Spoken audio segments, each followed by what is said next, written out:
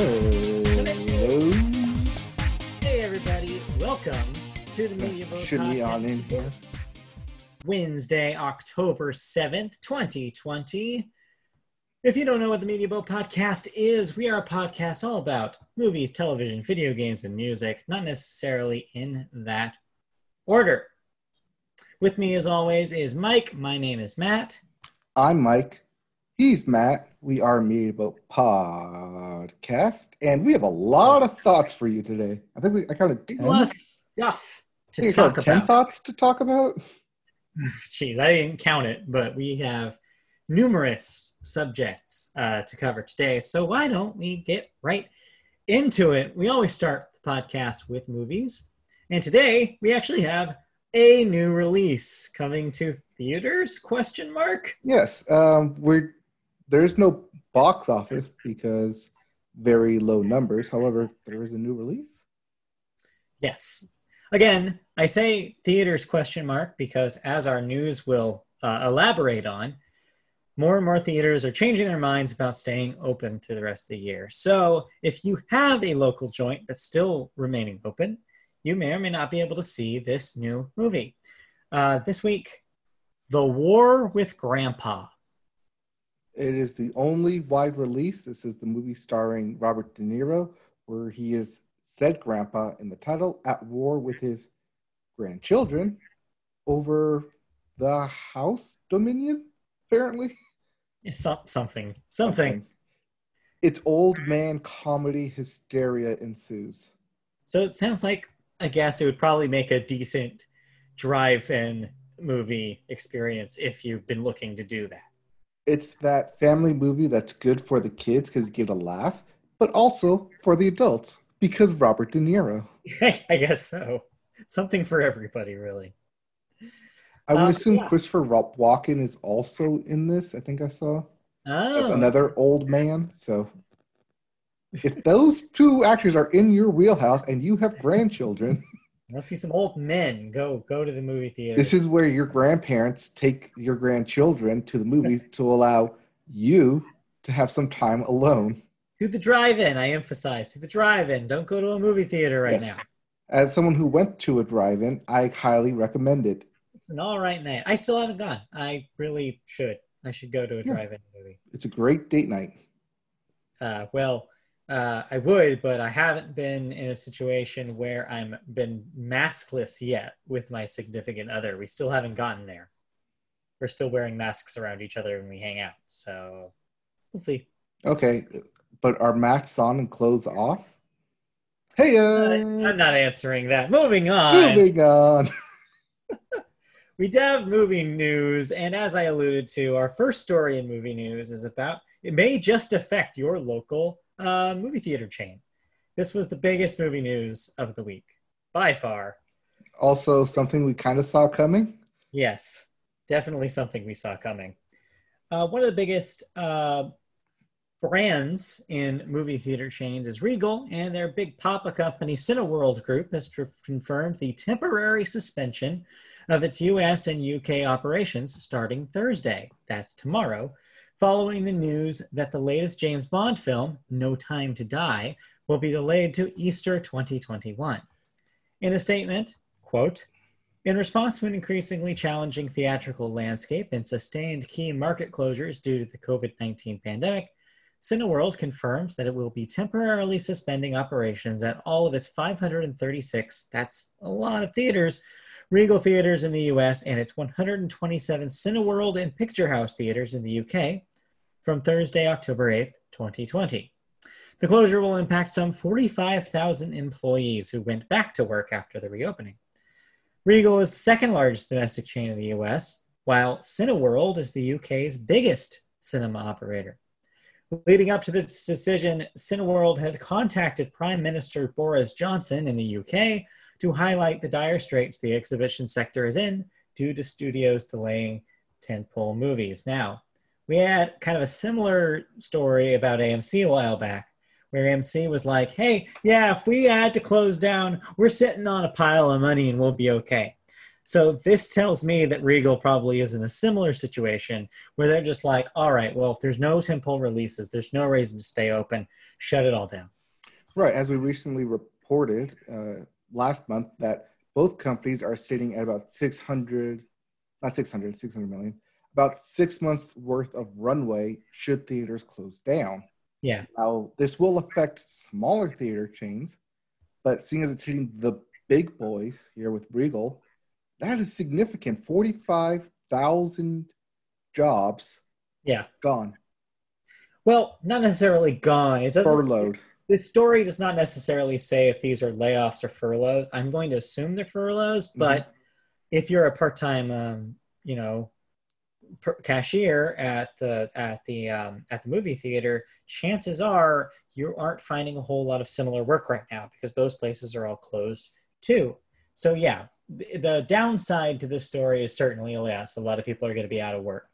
But the upside of the story is that, yeah, they shouldn't have been open in the first place. The theaters will go back to being closed like they should be right now. Right, and this goes hand in hand with no new releases. Tenet came, did okay numbers, but it wasn't a sufficient supply of new releases to get people back into the theaters. With James Bond going to Easter and Dune going to next year, that just left Connected, War with Grandpa in October. Yeah. Soul from Disney in November, and Wonder Woman 84 in December and Christmas. And those are a lot of ifs because this news suggests to me that this is almost putting the ball back in the studio's hands, where now it's the studios who will be like, well, if there's no theaters open, where do we put our movie kind of thing. It's a back and forth. Right. Also consider that these movies are done. They're gold. They're greenlit. They're ready to go. But why release a product if no one's going to buy it? Yeah. So it remains fascinating. I think, it just remains this back and forth between the studios and the theater chains. And who knows how this is going to look? Because if we've learned anything from this whole COVID experience is that when you think one thing's going to happen, you're probably wrong. And we can all blame Trolls World Tour for that. No, but yes. But streaming video on demand has boomed because people do not want to go to a theater. Yeah. And the studios themselves are making money with these straight streaming video on demand releases rather than going through the theater. Yeah. It remains to be seen what the effects will be going forward of all this, though. That's, I think, the big burning question. And we won't know until we're on the other side of this, and who even knows what that is. Mm-hmm. All right, let's move on and talk about our second story here, which takes us to our government. The people who forced the theaters to close in the first place. So yes, we travel to Washington, D.C., and we take a visit to the U.S. Congress as dozens of influential filmmakers on Wednesday joined the National Association of Theater Owners, the Directors Guild of America, and the Motion Picture Association in urging Congress to provide assistance to struggling theater owners impacted by the ongoing COVID-19 crisis. Together, they warned that many cinemas may not otherwise survive, with 93% of theaters losing up to 75% income loss in the second quarter of 2020 after moviegoing halted in mid-March. While more than half of the theaters are now reopened, Hollywood continues to delay the major fall releases out of concern that many moviegoers aren't yet ready to return. We kind of just addressed this. NATO, yes, that NATO, is warning that, not that NATO. The National Association of Theater Owners. Yes, not the NATO you think of NATO. Is warning that 69%, nice, small and mid-sized movie theaters, not so nice, will be forced to file for bankruptcy or close permanently, while 66% of theater jobs will be lost.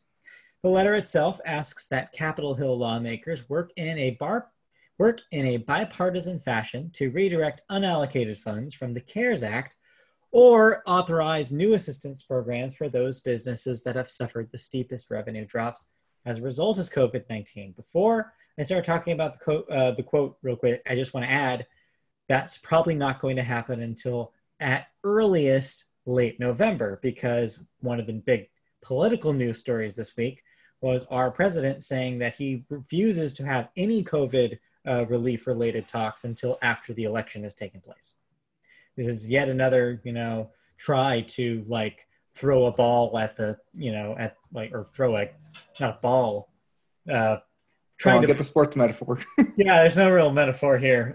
Just another thing to screw over the Democrats in a way that Trump is doing here, where he's basically just like, well, no, you won't budge. You guys are being a pain about the Supreme Court nomination, so I'm going to stop the thing that you want from happening until. But they did budge. They cut $1 billion from their budget in good faith, and still the current administration walked away from the table. So anyways, I just want to add that because this story was probably written prior and does not include that information. Yeah, this story was written on like Thursday, and then all this news happened Tuesday with the administration? Monday? So sorry to tell you, NATO, but no, you're not going to have, this conversation is not going to happen at least until another month. Sorry. Anyway, so the quote is from the organization: cinemas are an essential industry that represent the best that American talent and creativity have to offer. Our country cannot afford to lose the social, economic, and cultural value that these theaters provide. The movie-going experience is central to American life. Theaters are great unifiers where our nation's most talented storytellers showcase their cinematic accomplishments. Those are very highfalutin words about movies. I don't know if I agree with all of them, but hey. I don't know if I agree with the first 5 words. Cinemas are an essential industry. Yeah. I think what we're noticing is that they're not. But anyway, like I said, we don't know the long-term effects of this yet. Signers of this include such luminaries as Wes Anderson, Judd Apatow, Michael Bay, Barbara Broccoli, James Cameron, John M. Chu, Sofia Coppola, Alfonso Cuarón, Lee Daniels, Ron Howard, Alejandro Gonzalez Inarritu, Barry Jenkins, Patty Jenkins, no relation, Rian Johnson, Martin Scorsese, Ridley Scott, M. Night Shyamalan, Zack Snyder, Steven Soderbergh, Steven Spielberg, Edgar Wright, David Yates, and many, many more. So yes, a who's who. Many more. A lot of awards and a lot of big names being thrown in there. Yeah, this list went on for a while as to who in Hollywood signed it and tried to push this through. But this goes back to the first story of the location that they're talking about, the theaters, closing. Yes. Because if you're not the big Regals of the world, you're probably shutting your doors permanently because you cannot afford to exist. So yeah, it's rough. That being said, the rerun or re-release of Hocus Pocus was indeed your number one film this week. Welcome to $400,000 though. Yes, welcome to October. That's how you know. All right.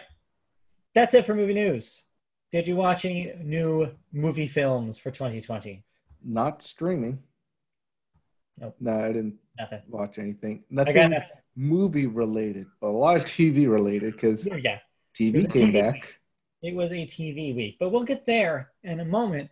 We are going to talk about television next, but we always start television with the Sports Corner. And as I mentioned last week, hockey's over. Basketball's about to be over. Baseball is on its way out, but some sports are still happening. Most notably, of course, Pac-12 football, as college football slowly ambles back to life like the zombie corpse it is. Pac-12 starts November 7th for their week 1 return for a 7-week NCAA football season.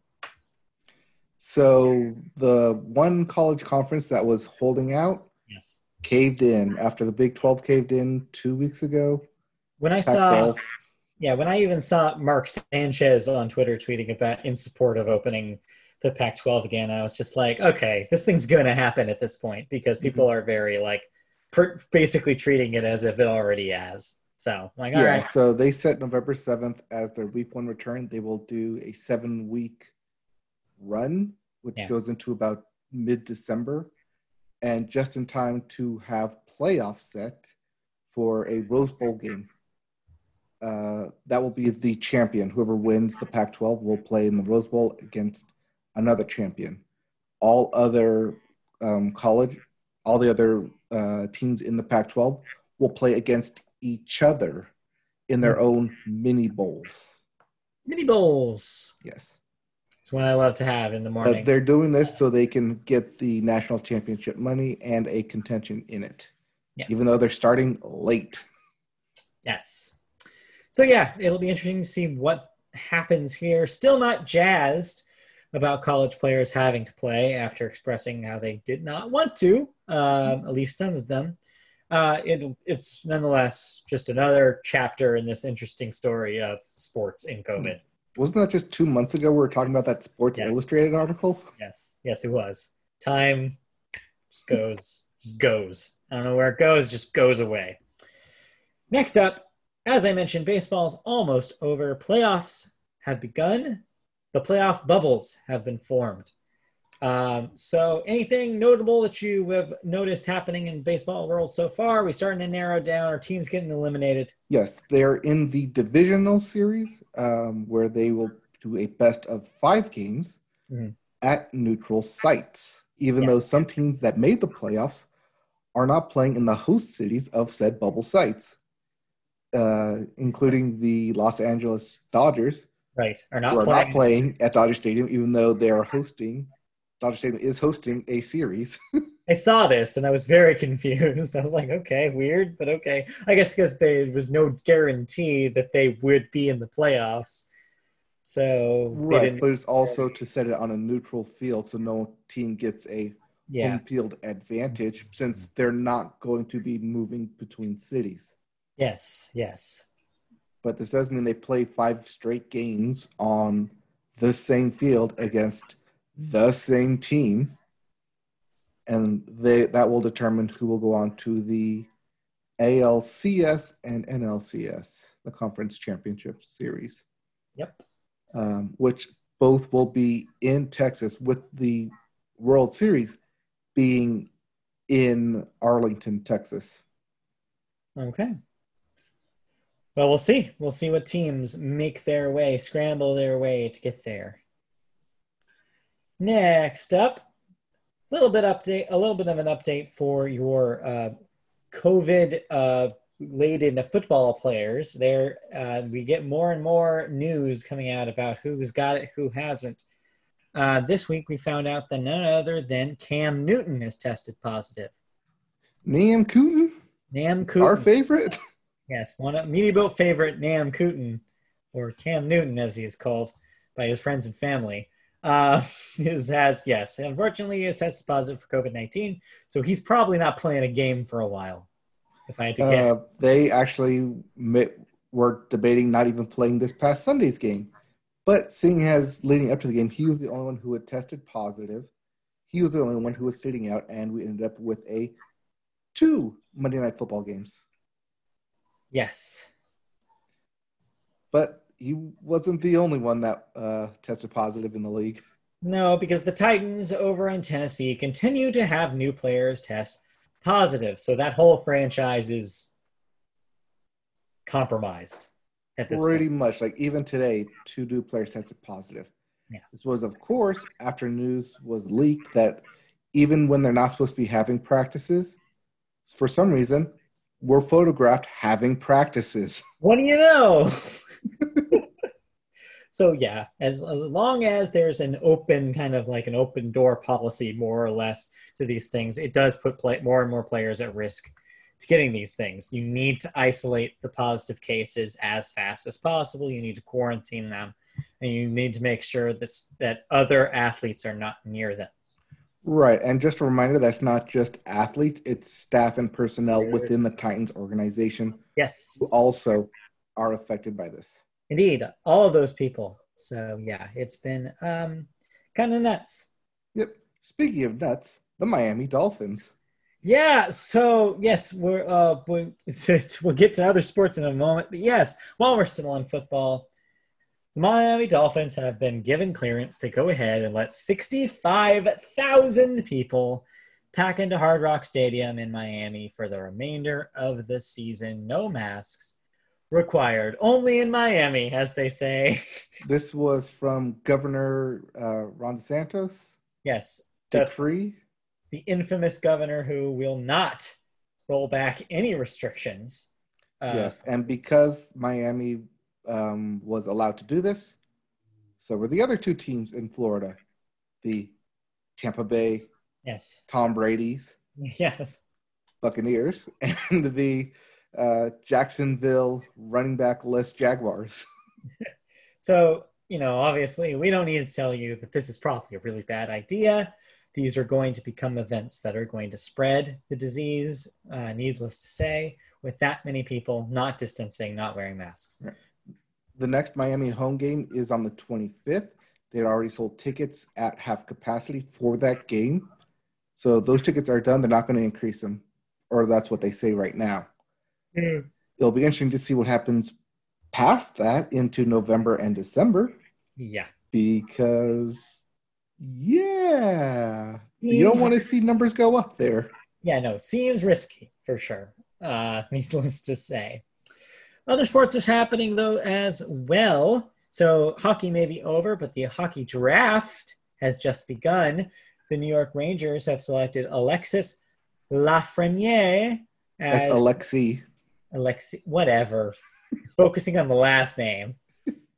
As their first overall pick in the 2020 NHL draft. Any other notable draft picks? Yes, with the number 2 draft pick in the 2020 NHL draft. The Los Angeles Kings select Quentin Byfield. Right. Center, gold medal winner from the Canadian Interleague Games. And only 18. So that's an investment that they're making there. Pretty much, but he's also 6'4", 214. Damn. Well, okay. Well, at 18. Ooh. The guy's going to be a beast. Well, he's our center. He's our future center right there. So, yeah. Yeah. I see. Yes. It is also of note because he is now the highest drafted African-American in the NHL. Oh, cool. The previous records were both drafted at the 4th draft pick, but he moves up with the number 2 draft pick overall. Awesome. Good to hear more diversity in a very, very, very white sport. All right. Then, you call it unfairly undiverse. I say it just comes with the territory. I don't know. Last but not least. It's always good to see. Yes. Last but not least, basketball. We should have had a championship crown by now. And yet, the Lakers lead the Heat 3-1 in the NBA Finals so far. The Lakers blew a game, or rather, the Heat played really well. I'll give credit where credit is due. The Heat outplayed the Lakers in that game 3. Do you think the Lakers pulled this out? Not without the Laker girls. Oh, Laker girls. Or do you think the Heat are able to give them their run for their money? If they were playing the Clippers, yes, they might win. They might blow a 3-1 lead, but not the Lakers. Not the Lakers. Okay, so this is LeBron. Another championship for LeBron. You're saying it was expected coming into the end of the season and into the bubble. Yeah, and this is just proving it. Good luck to LA for hosting a championship parade. Oh yeah, that's not going to happen. I mean, the fans will probably do an impromptu one, but this is no official one will occur. Right. We'll see, though. All right. Anything else in sports before I move on to television news? Nope. I think we're good to move on. Cool. Yeah, people still got injured. Hamstring still got pulled. It's going to happen. But we're good to move on. All right. Into actual TV news. Yes, with sports behind us, we're able to talk about television news. And first up this week is less about the television and more about the thing that plays it.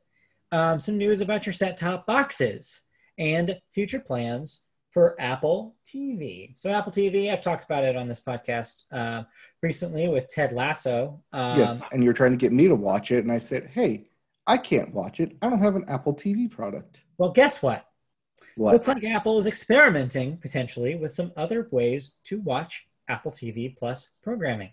As an Apple TV app, which sounds like Apple the App, member of the Black Eyed Peas, has appeared as an option for some users in the Xbox Insiders beta program.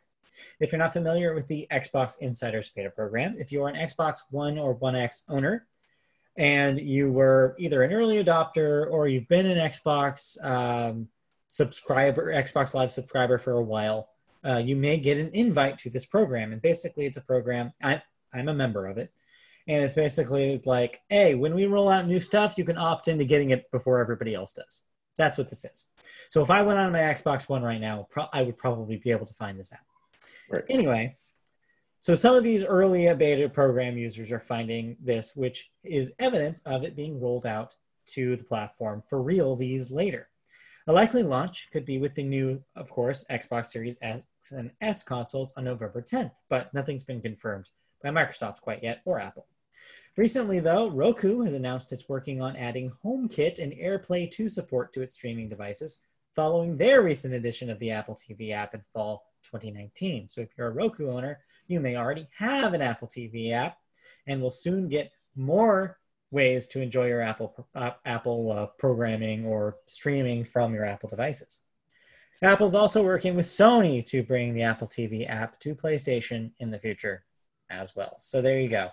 More avenues to watch Apple TV Plus, to do AirPlay streaming, which is typically the argument that people have where about like iPhone and other Apple devices are like, well, yeah, I'd love to just send it to my thing, but I can't do that because it's Apple and that thing's not. And so hopefully they'll roll out more and more options for Apple users to use things on things that aren't made by them. Right. And as you mentioned with Ted Lasso, this is a major thing that prevents people from watching it because yes, people don't want to watch it on their phone. They'd rather watch it on their TV. I do want to reiterate, you can watch in a web browser, which gives you lots more options than that way. But yes, if you're somebody who needs to watch your TV on a damn TV, more options are on the way. So yes. Also, real quick of note, this announcement may come on October 13th, as that is when Apple is having its next big event. Yes. That's supposed to kind of tie into a couple of other things. They're supposed to iterate on the Apple, what is that thing called? The iHome, which is their smart speaker. Mm-hmm. And they're supposed to potentially announce some AirPod branded over-ear headphones, which are rumored to be called AirPod Studios. Right. In addition to the iteration of the iPhone. Right. But that might not be the same. What I'm saying is maybe don't expect those to be the same event. Right. I want to say that they're going to isolate the iPhone stuff for it by itself, if I had to guess, and have all this media-related stuff in one showing. As we've seen in the past. Yeah, as they've done. If history is anything to look at. Yes. But yeah, this is just good news overall for people who want to engage in Apple content. So good news.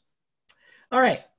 Speaking of content you can engage in on the television, this past Saturday saw the return of some television content that we talked about last week, Saturday Night Live. Now, this is kind of a follow-up story in a way to our story last week about its premiere and how it was going to have a live audience. Well, it wasn't exactly a live audience, and we'll explain in a second what that means. New York State guidelines still prevent ticketed events. So, in order to get away with it, SNL couldn't legally have a live audience by paying its audience as if they were employees of the show. So, they did so. The audiences still can't exceed 25% of the show's usual capacity and can be no more than 100 people, but they passed that additional payment requirement by sending audience members home with a $150 check from Universal Television. Which is hilarious to me. So if you saw some of those people, they are now $150 richer after last week's show. Now, as we're going into the next week's show, though, there are a lot of question marks about its production because not only because of the weirdness about the audience, but also about their next host. So apparently, host Bill Burr and Issa Rae. So Bill Burr will be this week, and Issa Rae with Justin Bieber will be next week. Yes, are probably fine, but country artist Morgan Wallen is no longer this week's host. Morgan Wallen. It's got the two L's. How is that Waylon?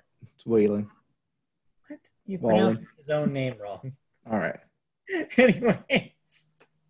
So he was originally scheduled, but was pulled at the last moment because the show informed him that he would no longer be able to play because of COVID-19 protocols at SNL. The reason why they're shoving him out the door is because of TikTok videos that showed him socializing in Alabama without a mask at a crowded house party and bar. So yeah, turns out that stuff you post on social media has impact on your career. What do you know? So yes. Man, if only we could ban TikTok. Not the solution. Not the solution to this. So yeah, it looked like they kind of pulled an audible for this week. But yes, we will continue to be like case by case, I guess, on this SNL situation as we go on, because what a weird season this is going to be.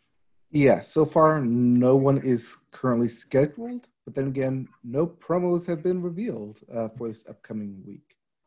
But they'll probably change within the next couple days as they pull an audible.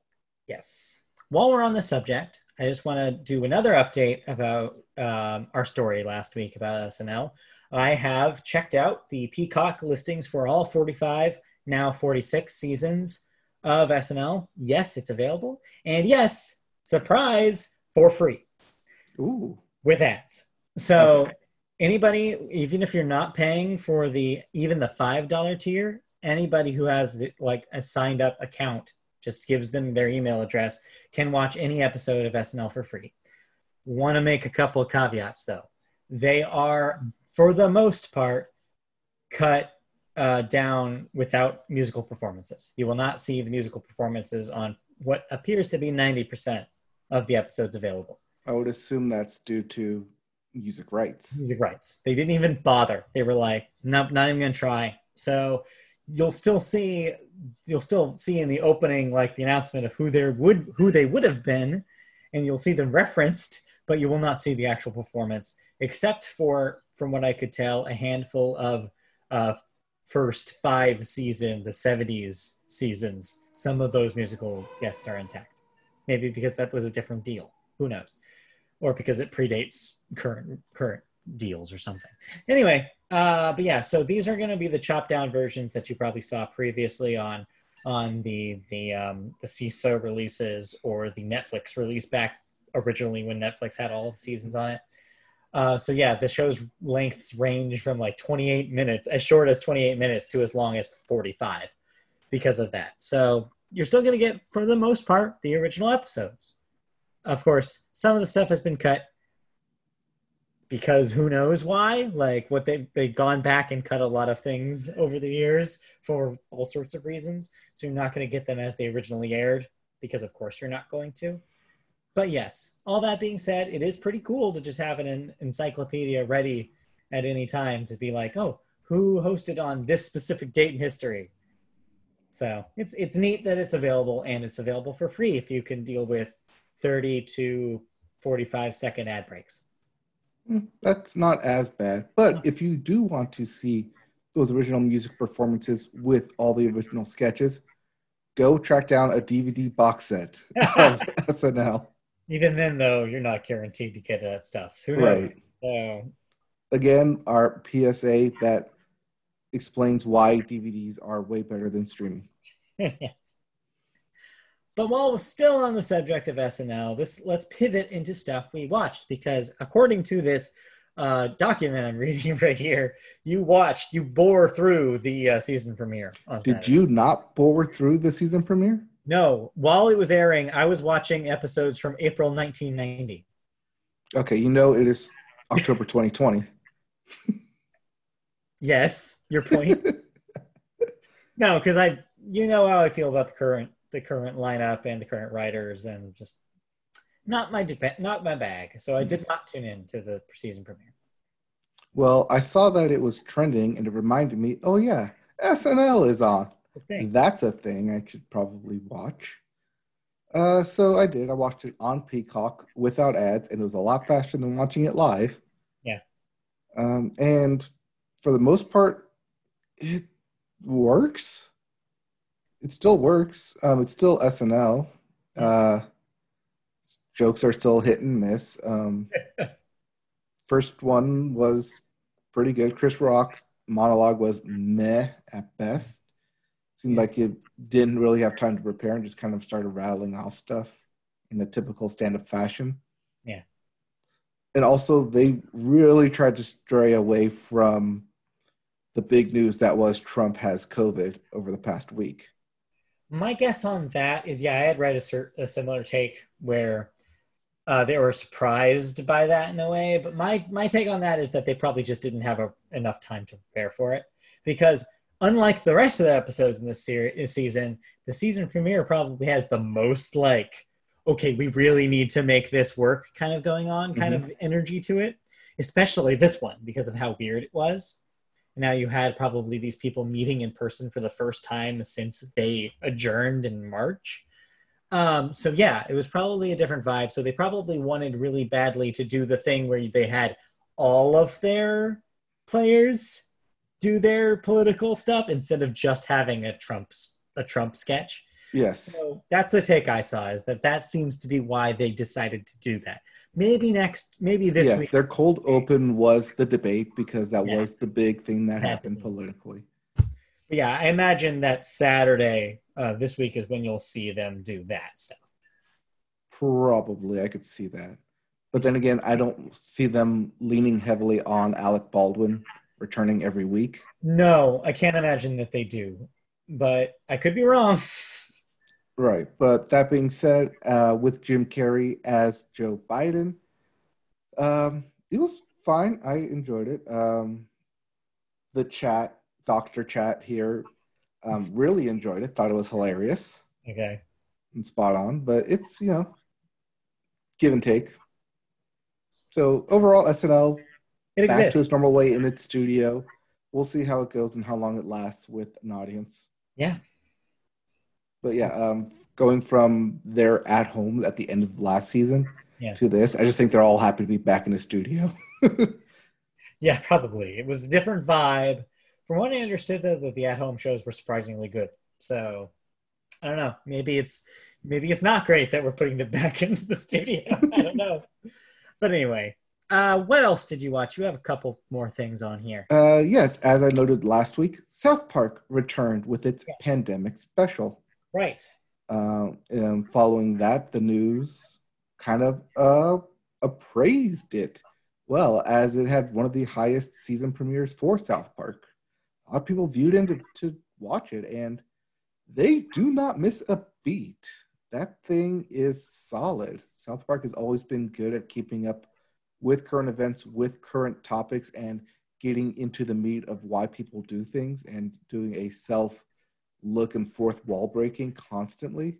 And the pandemic has not changed that. If anything, they're more on their game, at least in terms of writing and putting together an episode, because this was hilarious for a first episode. A lot of callbacks to the last season. And I think because they came out so strong out of the gate, you will see people point to it saying, we should be watching this season to see where it goes. I mean, yeah. I mean, half of why they did something like this was to, like, be an event, be like feel more like a television event kind of thing. Because we don't have a whole lot of those right now. Because basically, if you're not an animated show, you're kind of on hiatus, and you probably will be for a little bit, unless you're an really expensive show that was able to pull together a production right now. But Right. And unless you're South Park, which could put together an episode right. in a week's time, Yeah, it's not as easy for not everybody as else. easy. We'll get to that when we talk about cancellations, as a couple of canceled shows this week kind of fell into that trap of, well, we didn't have a season at the ready, so The network cut us off, even though we were technically already renewed. Yep. We'll Yeah. get to that in cancellations. Risky time for television. And then what else? What else you got? I have The Boys down here, but I'm gonna say that for next week Okay. because the season finale will be this Friday. Yeah. So next week I'll have my full thoughts on The Boys season 2. Yeah. Which, as we mentioned, already renewed for season 3 and renewed for a spin-off show for The Boys. Right. And while we're on the subject of season finales, I just want to mention, so Ted Lasso season finale was released last week. I am not caught up quite yet, so I'll probably talk about that next week as well. All right. But for now, you also watched The Weakest Link? Goodbye. What year is this? This is low production, probably at its finest. No. Because there is no audience in this thing. Okay. You can tell there's no audience because all the lights are in the back. And so first of all, this is a reboot of The Weakest Link? This is a reboot of The Weakest Link. Where is this? With Jane Lynch as the host. Yeah, where is this airing? On NBC. Okay. Because I watched it on Peacock, not live. I see. So is this being produced now? Yes, these are new episodes being produced now. Their setup is exactly the same. You start with 8 contestants, all spread out, equal distance, 6 feet apart. And then one by one, you ask them questions, and then they get eliminated and walk off. There's The Weakest Link. Yep. Bye-bye. Yeah. There's The Weakest Link. Yeah. I'm not sure if it's good because of the lack of Britishness in it and being very blunt like the original was, or that Jane Lynch sprinkles in the comedy in between in the various ways she does to describe The Weakest Link.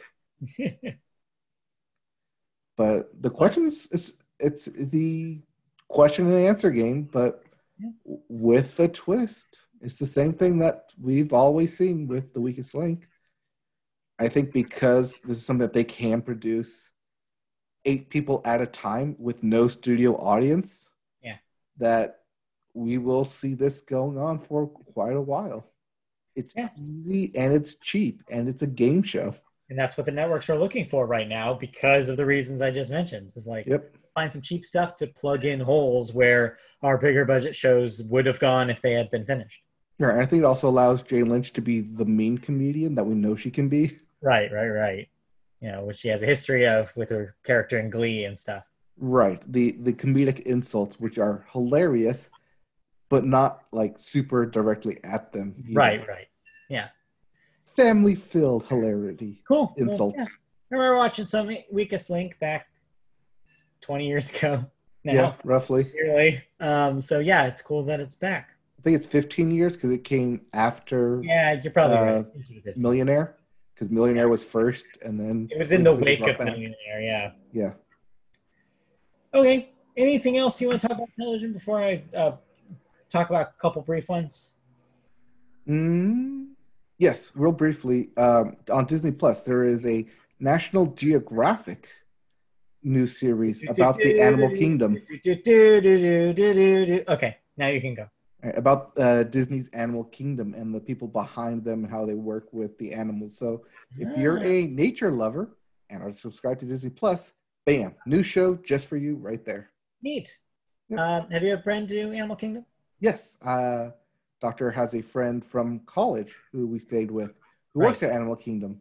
I remember you mentioning this now. Yes. Yeah, it's a cool park. I've only been once, and I barely remember it because I was like 5. No, it's like 20 years ago. Have been 5. I couldn't have been 5 because it wasn't open yet. It had to be the second time I went to Disney World. So, but that itself was probably 15 years ago. 15 years ago was 2005. Yeah, just about. So yeah, you were 15 then. Yeah, probably. So yeah, aside from like the 2 years when I went 2 years ago, the previous time I went was back in 2000. Wow. It would have been a long time for me. But anyway, the Animal Kingdom is a park and not a television show. So but it's part of National Geographic, so Yes. it counts. But I watched a couple of television shows. So I went on a little bit of a Netflix adventure last night with friend of the show, Christy. We're looking for something new to watch. We watched two pilots. So one of which she had already watched and wanted to see what my take on it was. The other, we both went on fresh. So you just mentioned Disney Plus. Well, here's a show that tonally would fit right at home in the Disney Plus lineup, which is Julie and the Phantoms. So this has actually been on Netflix for about a month and a half now, but it's still relatively new. And basically the premise of this, it's a kids show where a teenager, a high schooler in the music program, her mom has died. She kind of shared her music affinity with her mother. And so now she's kind of tentative about music. She doesn't really want to play it anymore. And she's at risk of being kicked out of the music club at school if she doesn't actually play her instrument. So cue her finding a CD in the loft of her home that was once owned by her mother that, when played, summons the ghosts of a 1990s boy band. You following me so far? Or did that just take a huge dive off of the diving board? The ghost of a 1990s boy band, meaning the boy band died. The boy band died, get this, after they performed and ate some bad Los Angeles street hot dogs. Not kidding. And yes, so they passed away in 1995. 25 years later, reemerge in 2020 as ghosts. And now, do they have 1995 clothes? Yes. Or are they dressed? Yes. They do? They are dressed as if they would be in 1995. Correct. Because they had just finished a show. So then it becomes a story about she can see these ghosts, the ghost boys. Nobody else can. She befriends the ghosts. You learn more and more about the ghost rules as it goes on, like whether they can interact with things in real life, how they can play music. Can their music be heard by real people? Well, spoiler alert, it can. And over time, she ends up being in a band of sorts where she summons the ghosts by playing music, and they are her backing band, and only when they're playing music can be seen by other people. So they just magically appear behind her when she's playing music? Yes. And no one's none the wiser of, oh my God, these people just appeared out of nowhere. She tells them they're holograms. So it's Jem. No, because she is not a hologram. Anyway, long story short, it seems cute. It seems like but the level that it's playing at is very Disney Channel. So think about the tone of stuff like, your Zack and Cody Sweet Life, your Wizards of Waverly Place, your Disney Channel original movies per se. It's that kind of level of writing, except the production value and quality seems pretty high, maybe a little higher than you usually get over at Disney Channel. That being said, it's pretty middle of the road as these things go to me. However, a friend of the show, Christy, has fallen in love with this thing. There's a bunch of original songs that were written for it that the band and the girl sing, and she says they're really, really catchy as the show goes on. I stopped at the pilot. She's going to finish it, so I'll hear her thoughts, I'm sure, after she finishes the whole season. But it seems like inoffensive fun for kids if you need a Netflix show to put on for the family. So I might put on the pilot to see how it compares to the Babysitters Club. Yes, check out the pilot, because I think the Babysitters Club, from what you've told me and what I've read about that seems like it's playing on a little bit of a higher level. Right. I'll check the pilot out, because if this plays lower than that, then it's not for me. That's the thing, is I think I'll be interested to hear your take, because you also just finished those Disney Plus shows like the President one. Right, the Diary of the Future President and the original Disney Plus original movie, Secret Society of Second Born Royals. So I'd be interested to see how you think this stacks up to those quality-wise. It'll probably wedge somewhere in the middle, I'm going to assume. Probably. Then the other thing I watched was the pilot for Emily in Paris, another Netflix original that is the opposite end of the spectrum. It is for adults, and it was originally produced, I guess, for MTV and did not make the cut for the network, but it still has MTV Studios branding on it. But yeah, this one is about a marketing, like a young woman presumably in her 20s somewhere, who is a marketing big shot who gets a gig where she gets to move to Paris to pitch a product or like to pitch a marketing strategy for a product. And oh boy, is it boring. I watched like 20 minutes of this thing and bailed on it. I just did not think it was very impressive. Just the writing just wasn't there. The jokes fell flat.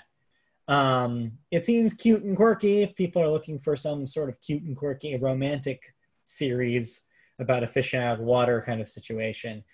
It might be okay for if you're looking for that kind of thing. But for me, I was expecting it to be funnier, and the cute premise is not enough to keep you interested, I think, in the characters.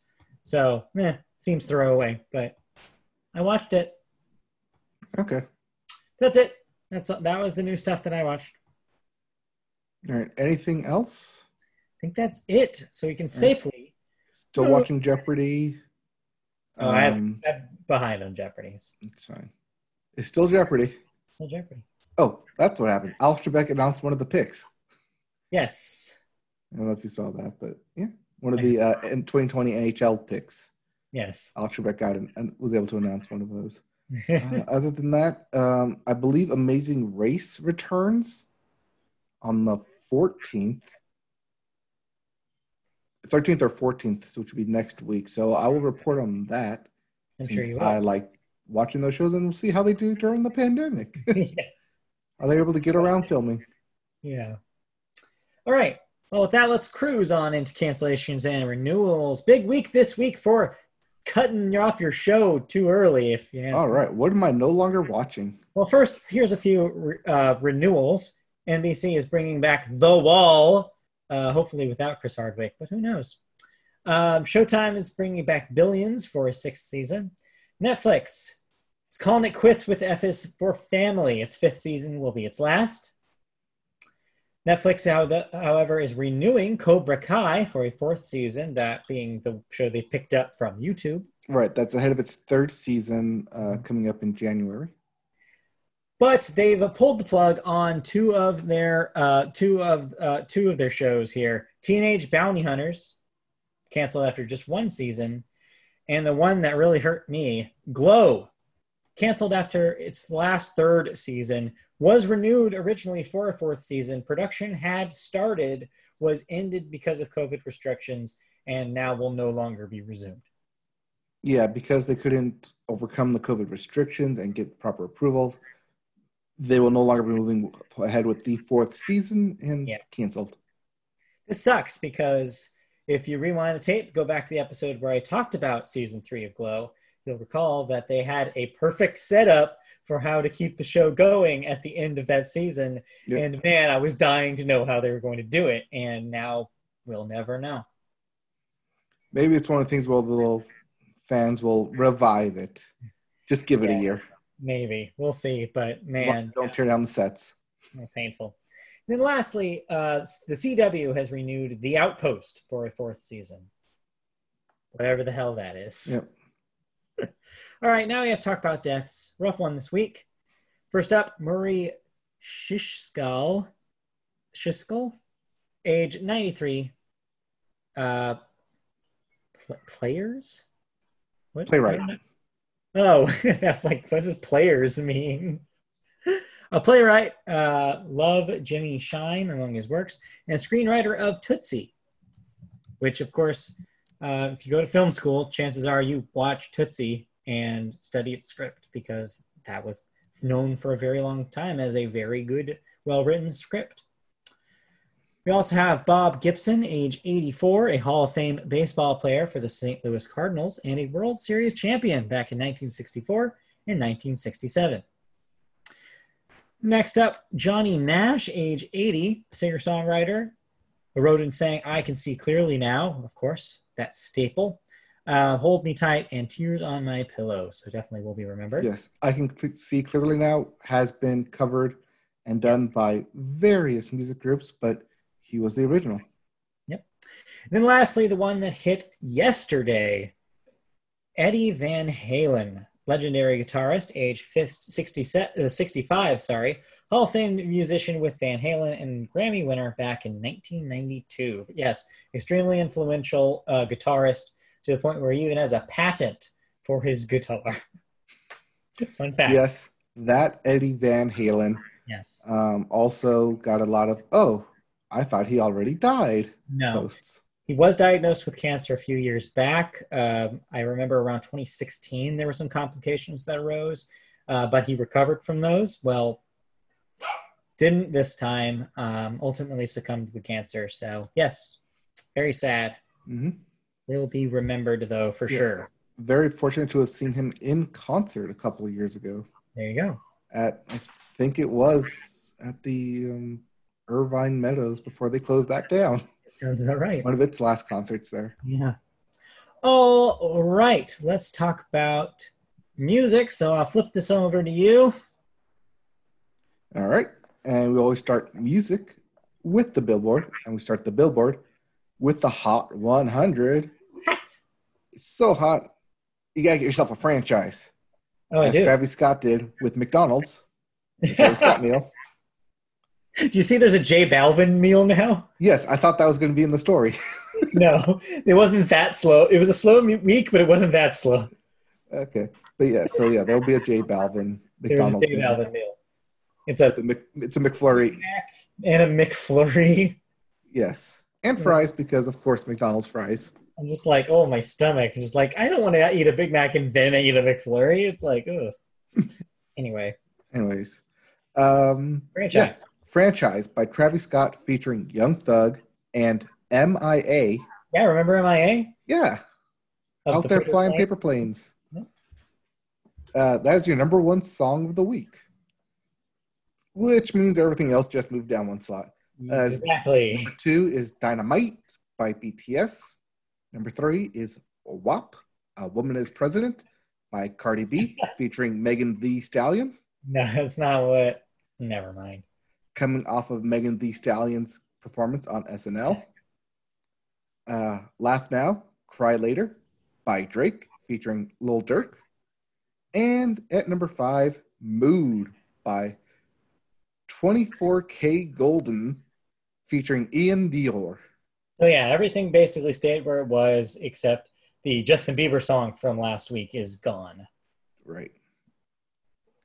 Moving into Billboard 200, your albums chart. At number 1, Tickets to My Downfall by Machine Gun Kelly. At number 2, Super One, The First Album by Super M. Yeah. I don't know what that is. Yeah, this was a big shakeup week, and I'm like, what the hell is any of this? Because at number 3 is Nectar by Joji.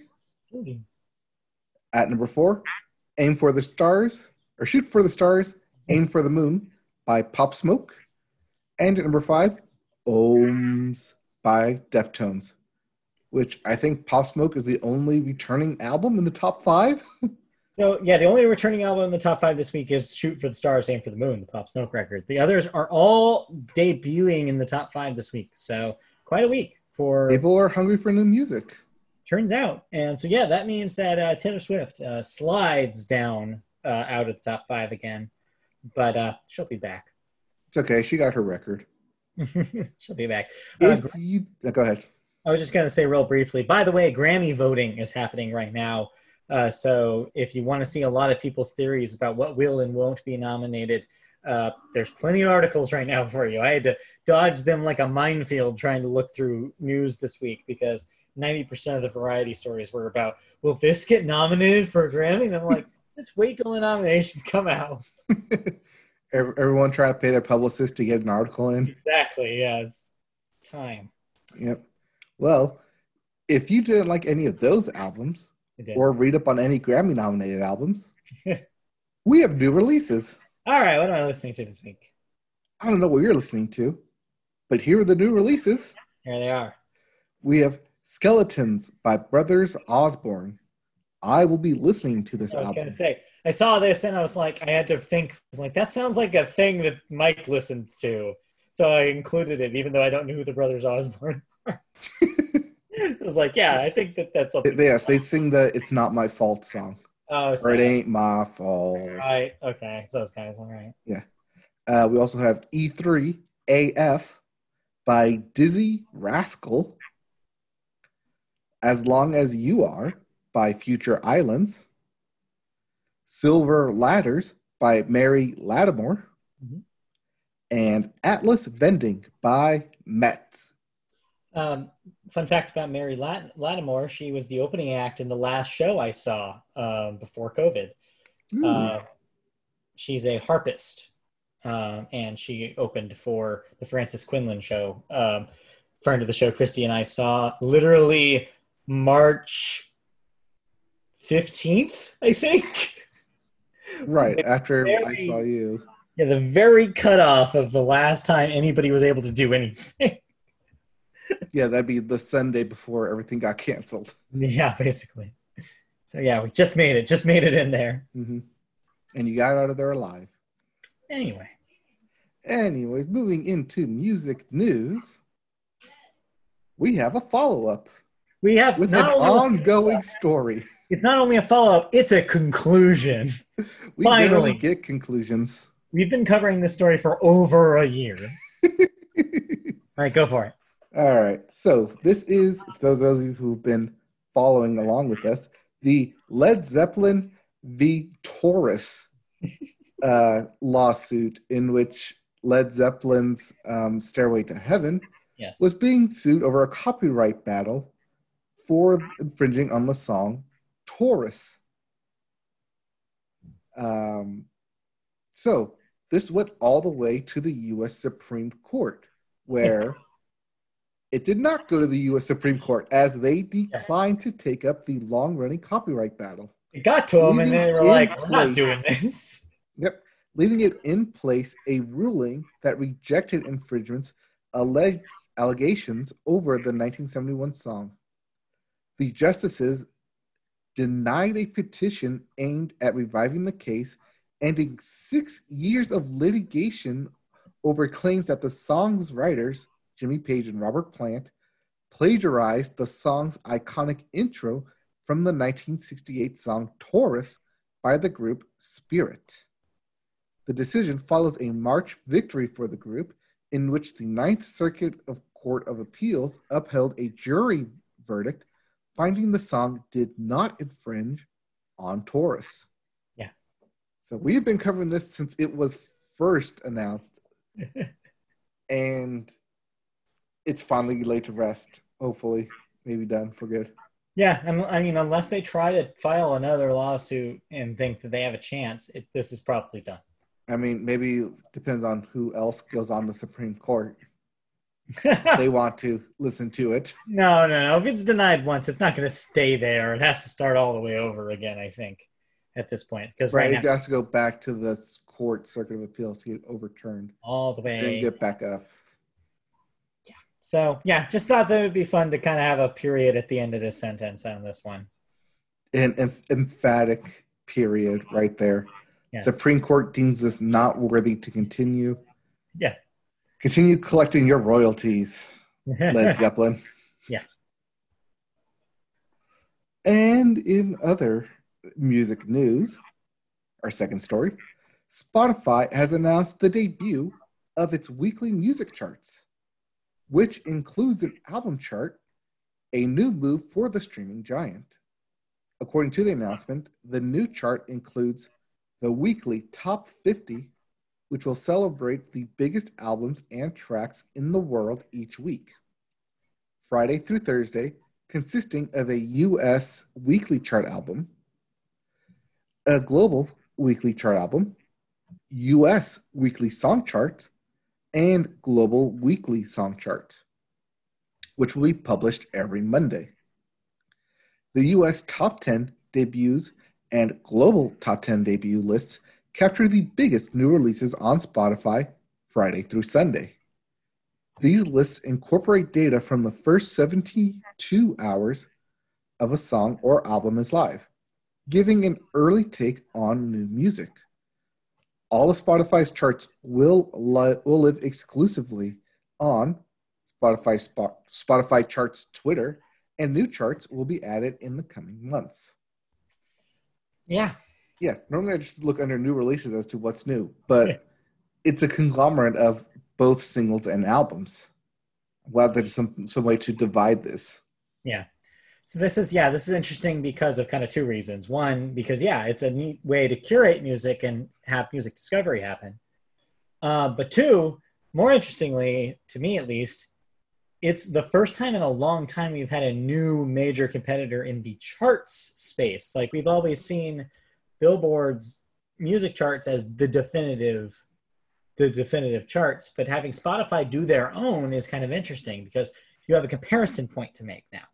You can be like, oh, well, this thing is at the top of the Billboard charts mostly because of streaming. You can then back that up by looking at the Spotify charts because they are just streaming, and looking at like, oh, Spotify by itself is saying that this thing has been listened to like this obscene amount of times. So you can see like at any point, like, and compare and contrast the two. It's just another example of Spotify just thinking that they're the be end all of music right now. Is like, why and how else to prove it? What a better way to prove it than just being like, well, look at how many people listened to this album this week, globally and domestically. That's another interesting thing about this, is that there are global charts on this too. So you can see what, is getting international play that isn't getting US play, and vice versa. Yeah, it's really interesting. I mean, this is what happened when Apple made its own charts with iTunes, and people were looking at, oh, this is what people are buying and downloading. Yep. They'll still exist too. But yeah, this will be an interesting kind of player in that space. Yep. Speaking of players in that space, did you listen to anything? No, I did not play anything. Okay. I also did not listen to anything new. But like I said, I will intend on listening to that Brothers Osborne album, and I'll have my thoughts on that next week. But speaking about playing, it's time to talk about video games. Oh, I've been playing a lot of video games. Same. Well, more like the same video game, but same. Before we get to that, well, we'll get there. But first, we have new releases. Okay. All right. We have I Am Dead coming to the Switch and PC. The Survivalist on the PlayStation, Xbox, Switch, and PC. Big Ten, Power Trip. Ben PlayStation, Xbox, Switch, and PC. Ben 10, not Big Ten. Yeah. Big Hero 6. No. Ben Hero 1-0. No. All right. Yeah. Ben 10, Power Trip. We also have Ride 4 for the PlayStation, Xbox, and PC. G.I. Joe, Operation Blackout for the PlayStation, Xbox, Switch, and PC. Remothered, Broken Porcelain for the PlayStation, Xbox, Switch, and PC. I have no idea what that is, but that name is so weird. Sounds like a horror game. Yeah, what does it mean to be remothered? I have a mother once more, your second child. Yeah, I don't understand. We also have Torchlight 3 for the PlayStation, Xbox, Switch, and PC. And lastly, your sports game and probably top of the charts very, very soon, FIFA 21 for the PlayStation, Xbox, Switch, and PC. Is your football on? Yep. All of the footballs on. Moving into video game news. Yes. We have a remaster of Criterion's hit Need for Speed, Hot Pursuit, which is on its way, coming soon, where you'll be able to play Need for Speed, Hot Pursuit remastered on the PC, PlayStation 4, and Xbox One on November 6th, and on Nintendo Switch on November 13th. The original Cops vs. Racers driving game came out in 2010. Yeah. So the most obvious thing that you'll notice is the visual upgrade that takes advantage of current day hardware. And the game will support cross-platform multiplayer, meaning you can play with your friends no matter what system they're on. Need for Speed Hot Pursuit Remastered comes with all of the DLC released for the original game, as well as an updated photo mode and brand new achievements. And Autolog, the social network within the first game that kept you up to date with your friends' accomplishments, is back, giving you another chance to compete for bragging rights on the streets of the game's fictional Ryan Seacrest's county. We can say all that Kim Kardashian money has made him afford an entire county. That's pretty crazy for Ryan Seacrest. But yeah, I missed this the first time it was out. I remember around the time that it came out on 360 and PS3, I remember people saying it was a really good game. I mean, it was the first Need for Speed game that Criterion worked on after they had been purchased by EA after the Burnout games. So I had heard it was really good. I heard the multiplayer, which is like a cops versus street racers mode, was really rad. And so if they were going to remaster any of these games, this would be the one to do. So I'm glad they did it. Right. I caught on to Need for Speed, I think, because of this game. Yeah. But didn't play it. Instead, played the one after it, Undercover. Oh, yeah. And that's what got me into playing Need for Speed, because people were so hot on Hot Pursuit that I figured, I'll just wait for the next one then. But yeah, this seems neat. This would be a no-brainer for something like Game Pass or EA Play's Surface. Right. So I'm hoping that it comes onto that so I can give it a quick try, because this is not something I'd want to spend $60 on necessarily, but it is something I would love to try and see what they've done and gussied up. Right, and be able to play it on the PC. Yeah, potentially, yeah. Speaking of things being gussied up and DLC'd. Well, yeah. A new challenger arrives. Yes, and it confused and bewildered the internet. As Super Smash Bros. Ultimate director Masahiro Sakurai revealed that Minecraft's Steve yes, will be joining the game as the next DLC fighter. Steve from Minecraft. Yes. Minecraft Steve. Smash Bros. Ultimate DLC fighter was revealed in a short presentation back on October 1st. Mm-hmm. And it's not just Steve joining the action, though, because it appears Alex, Zombie, and Enderman will all be swapping in from the Minecraft universe. Finally, Sakurai reminded everyone that he alone doesn't pick these characters, and often Nintendo that approaches him with an idea. Earlier this year, when Fighter Pass 2 was announced, Sakurai mentioned that all 6 fighters for the pass had already been chosen by Nintendo. So this is not just spur of the moment, we're just going to add Steve. No, this is something that's been in the process, in the works for a while now. Yeah, there was a rumor, in fact, about a year and a half ago that had suggested this was going to happen. It was actually right before they had revealed that Banjo and Kazooie were going to be DLC characters. So my guess is that whatever conversation that they had with Microsoft at the time that deal was made, they also negotiated to get Minecraft Steve in the game as well. Because that is a Microsoft. Makes sense, because that is a big franchise to get into the game. Also, yes. I mean, the thing that, so the internet kind of was split about it. It seemed like your Smash faithfuls were upset that it wasn't, whatever the hell they classic character or something.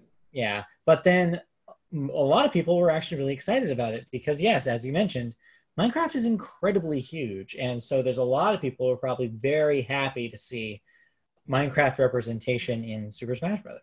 Mm-hmm. So, yeah, it seemed like he played pretty cool. He actually has, moves where you can take chunks out of the levels themselves and attack people with it.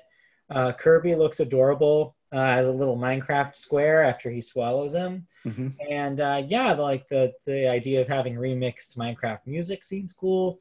So yeah, I mean, it's cool for those people out there that like Minecraft and Super Smash Brothers, because I'm sure there are millions of them. So I did see that some players were complaining about Steve being broken, as he can knock players off and then build walls to prevent people from coming back onto the playing field. Hey, if it's in the game, it's not cheap. That's what they say, right? Well, no, EA says if it's in the game, it's in the game. It's in the game, it's in the game. It's true. So yeah, I don't know. I'm indifferent to this. I have Ultimate, but I barely have played it since since Banjo and Kazooie came out. Actually, that's the last time I played it. So yeah, I don't know, just didn't keep me going. Probably because I'm not in a situation where I'm playing multiplayer with a lot of people all the time, which I'm sure if I was. Is that a hint at me to get it to play with you? I mean, in COVID times right now, it's not really. You don't want to play that thing online. The latency is really bad. So yeah, if I was in a situation where it was like having people over, which is not something you can have right now, then potentially this game would have had longer legs, but just didn't work out for me. But yeah, it's cool that they're doing this. Yeah, I mean, I saw, like you said, both love and hate for this, and I think because it is a big franchise, because you will get people who like Minecraft and see that it's a new player come back to the game, which is what initially, essentially, they want. Right. People to come back to play the new characters, which is why you have the mixture of Banjo-Kazooie for the old players and Minecraft for the new players. Yep. So smart move on Nintendo. Interesting to see where they will go for Fighter Pass 3. Should that show up? Who knows? Who knows who's left? Who isn't already in the game? Just keep adding to that ultimate roster to hit 100. Oh, jeez, that's too many. Well, they started out with 80. It's already too many. Anyways, thoughts. We played video games. We did. I will say real quickly here that Fall Guys Season 1 ends today.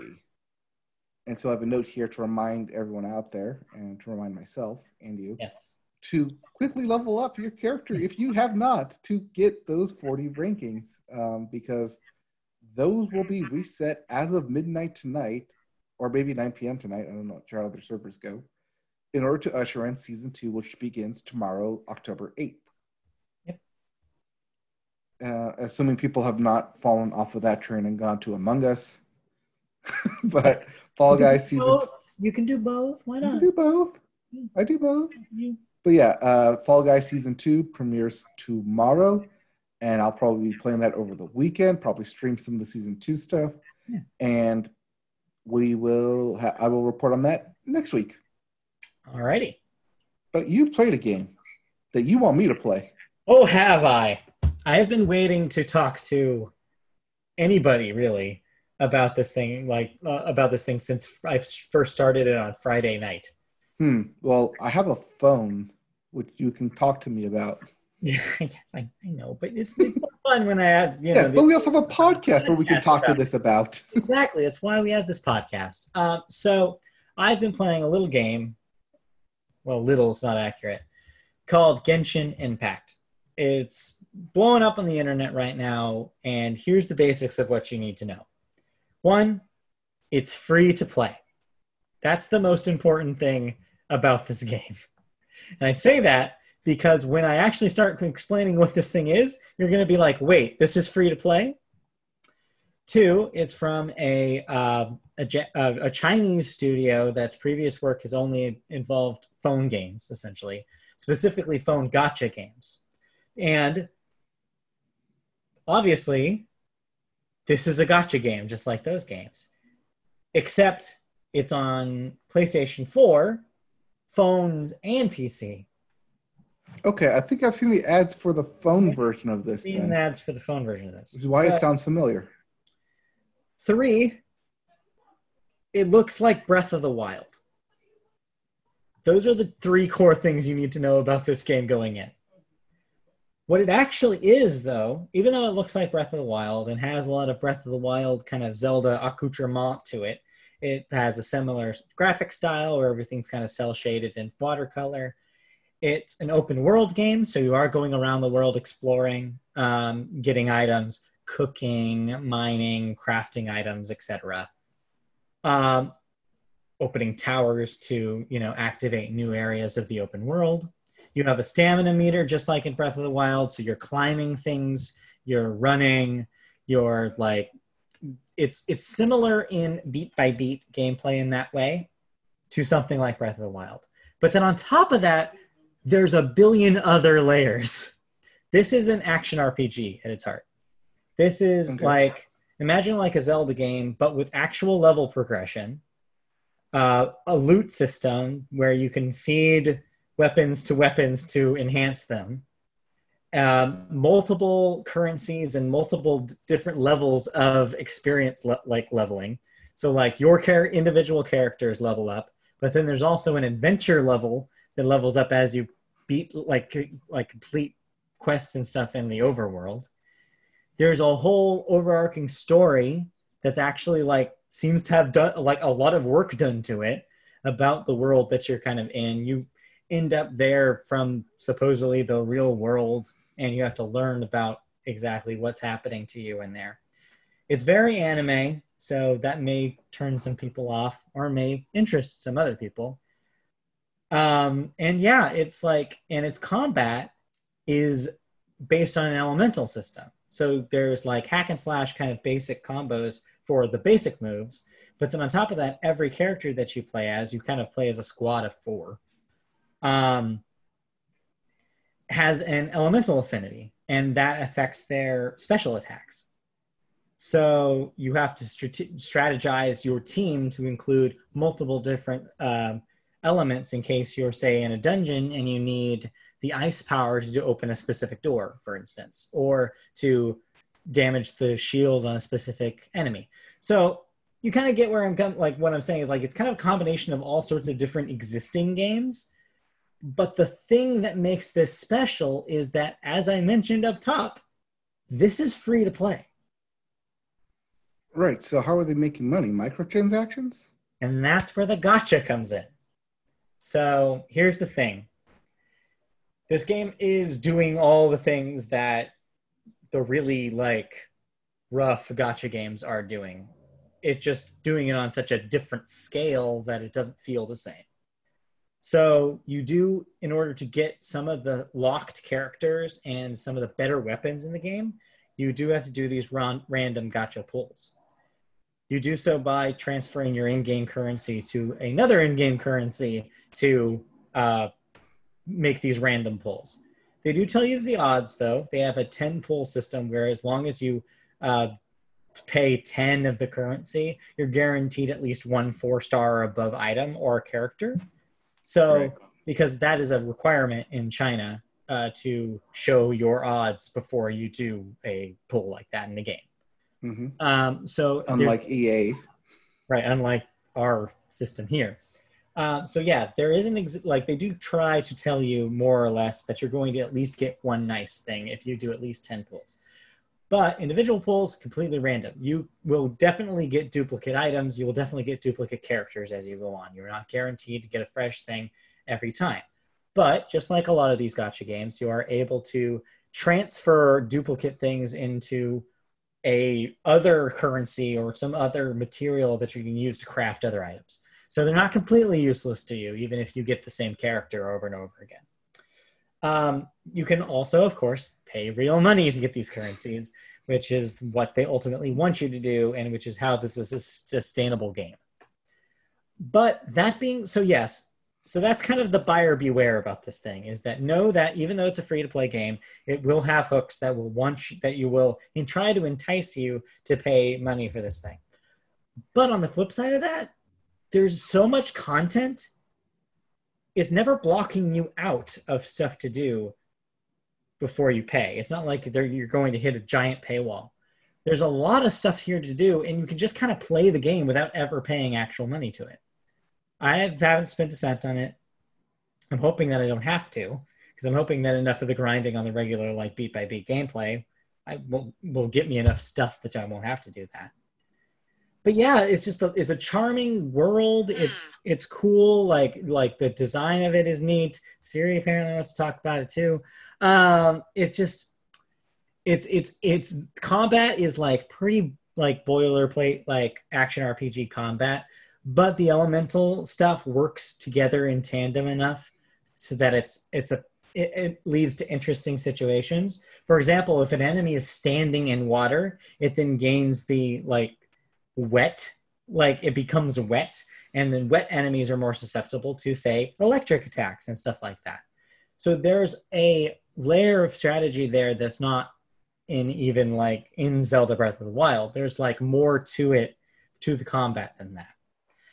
And there's plans going forward to expand on the open world as well. So it's just going to get bigger and bigger. More quests are going to be available as it goes on.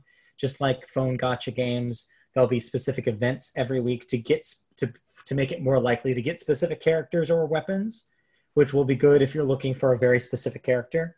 There's already tier lists on websites all over the place telling you which characters are the good ones and which characters are the bad ones. Each character also has its own weapon affinity too. Like certain characters are bow and arrow characters, certain characters use swords, certain characters use spears. So like there's that kind of level to it as well. This game, there's so much to it. There's like so much going on in this thing. But it's an open world game. Like, and all of these things are kind of like the window dressing on top of what's already a really good open world game to start with. And it's free. So yeah, it's like if you're willing to like ignore a lot of the gotcha stuff, there's still, even after that, a lot to do here for paying $0. From what I understand, the last thing I'll say about it is, from what I understand, the PC version is the best one to play right now. The PlayStation version apparently hitches even on pros, especially when a lot of enemies appear. And the phone version, you cannot use Bluetooth controllers with yet at this point. You can only use the touchscreen controls, which aren't, as you imagine, that great. But the PC and the phone version have crossplay. PlayStation does not yet. So you will not get any progress from if you go from PC to PlayStation or vice versa. But I'm playing on the PC version right now. It just continues surprising me with how much depth is in this thing. And it's really hard to explain unless you actually play it. But I do recommend, since it is something that is free, to give it a download and try it out. Yeah, I have been seeing a lot of this on the ads for mobile games. Yeah. And I'm like, this seems way too in-depth and something that will crunch my battery if I play it on my phone. I don't recommend you play it on your phone. So knowing that it's available on the PS4 is nice. I don't like that it's crossplay, so I can't play with you. Yeah, that sucks because, yes, I didn't mention it is co-op. So it's technically a single-player game. Is designed clearly to be a single-player experience, but you can have friends join, up to 3 other friends join you in a session. For overworld stuff, your friends will not gather any sort of benefits, only the host will. But in dungeons, they will actually gather like items that they find and stuff like that and experience. So there is that. So yeah, there's an incentive to play some of the co-op stuff. But that doesn't even unlock until you hit adventure level 16. So you'll be like 10 hours in before you can even play co-op with other people. That's right. The kind of game this is. It's a slow burn. There's a lot to get through. Okay. But yeah. I may check this out on the PS4. Yeah. While I wait for Melody of Memory to come out in November. I think you should check it out because I feel like it's something that's maybe hard to explain really well because of how much is going on, just the sheer level of different mechanics that are in this game. This is like systems upon systems upon systems of the game. Like there's so many systems going on in this thing. Right, but I'm used to playing with all those kind of systems, though. Yeah, that's why I'm thinking that you actually like this because it's a good combination of the open world stuff that I know you love to 100% and the phone games that I know you love to hate. Yes. Or hate to love, I guess, is probably more accurate. It's a good combination of those two worlds, I think. So I really want to get your take on it. Also, I think that even though everything that I just said sounds complicated, the game does a surprisingly good job of tutorializing everything. Okay. Like, it'll do a good job of, like, even something as small as you'll hit an enemy with a certain attack, a little tooltip will show up that after you press a button, it'll tell you, hey, just letting you know that this is the effect that this element has when it hits this other element, just in case you didn't know. And like, I hit that every single time because I'm like, yes, I do want to, please tutorialize more things for me. Tell me how these systems work because there's so many of them. And I think so far it's doing an excellent job, probably better job than it has to, explaining all this really arcane stuff. So it's really good at getting you involved. Yeah, no, that's Sure the you thing. keep up on everything. It's crazy. It's like I'm of course coming off of getting like really into Destiny recently, and this thing is doing such a better job than Destiny is at a lot of the stuff that Destiny fails at. It's has a better inventory system. It has a better quest system, and it appears to have a better constant drip of new things to do than Destiny has. Destiny 2 is in its like fourth, almost its fourth year of existence. It's like there's no excuse anymore. So unless they really pull something out of their hat with Beyond Light, they're getting outdone by another free to play game, like 100%. And so it's fascinating to compare and contrast this to other free to play things because I feel like this has raised the bar. Like this is probably going to be on my top 5 of the year. That's how much I'm Okay. enjoying. You are really talking up this game, so I guess I have to play it. You really, just really to see if all this hype you're throwing at it is exactly what you say it is. I need you to play this. Because like I said, last week I hyped up Hades for you to play. Yes. And instead you went for this free to play game. I still really want to play Hades. I don't know if I'm going to get to that because of how much of this I'm playing. Right. So I don't know. But yeah, it's definitely really got its hooks in me. The question is, of course, just like Destiny, for how long? Because I don't know when I'm going to hit that wall, whether it's because of difficulty, whether it's because of wanting to do the gacha stuff, or whether it's because I run out of content. I don't know when that's going to happen. But as it stands right now, Friday, Saturday, Sunday, Monday, Tuesday, Wednesday, day 6 of playing this thing. So far, I haven't run out of things to do. It still grabbed my attention. I pulled a couple of characters, which is pretty cool. I'm finding kind of what my favorite kind of like build is. So yeah, like I'm still kind of in the nitty gritty, and I'm not even out of the first region yet. There's a whole nother region still that I have yet to play, and I've already put in like over 10 hours, maybe even more than that at this point. So you've already played this 5-6 days in a row then? Yeah. Yes. Okay. So, yeah, I think you should try it. Report back. I'm really curious to see what you think about this thing because I'm having a really fun time with it, which is something I did not expect for something that's so not in my wheelhouse. Just warning, you're probably going to play it on the PS4, so we won't do crossplay. Right, yeah, no, I realize that. And honestly, that's fine because like I said, it's going to take you a while to get up to the point where you could even do co-op anyways, so. Okay. All right, I will definitely check that out. Interspersed between playing Hades, like I said last week. You're playing more of that? So I continued to play more Hades, and after we got off and I was done talking about it, saying how I've yet to hit the end, well, I did the one thing that I hate to do, which is reset your stat points. Oh, yeah. And then once I did that, I was like, oh, this makes it a whole lot easier. And like my third run into it, I reached the top. I escaped hell. Hey, what do you know? Only for just 9 more times. Yes, only for just to kick me back in. But it did unlock a lot of new stuff that, one, made me realize that, hey, I can do this. Yeah. And 2, that it did the thing where it said, hey, now here's all the difficulty options that you can add to it to increase the run. Yeah. Like, the never-ending carrot. But also there's a bunch of stuff that I haven't unlocked yet and need to get to. So that just adds to it. And I'm having a lot of fun with it. And I will continue to play Hades. And I think you should too. No, I really want to. I'll get to it, I promise. It's just, like this Genshin Impact has taken over my life right now. Right. So it's kind of hard to have time for anything else. Right. Well, that's why I love it on the Switch, because I can play it while the championship sports games are happening. Yeah, exactly. Yeah, it'll be a good companion. While Dodger Baseball is on and slow, I can play Hades. Yeah. Yep.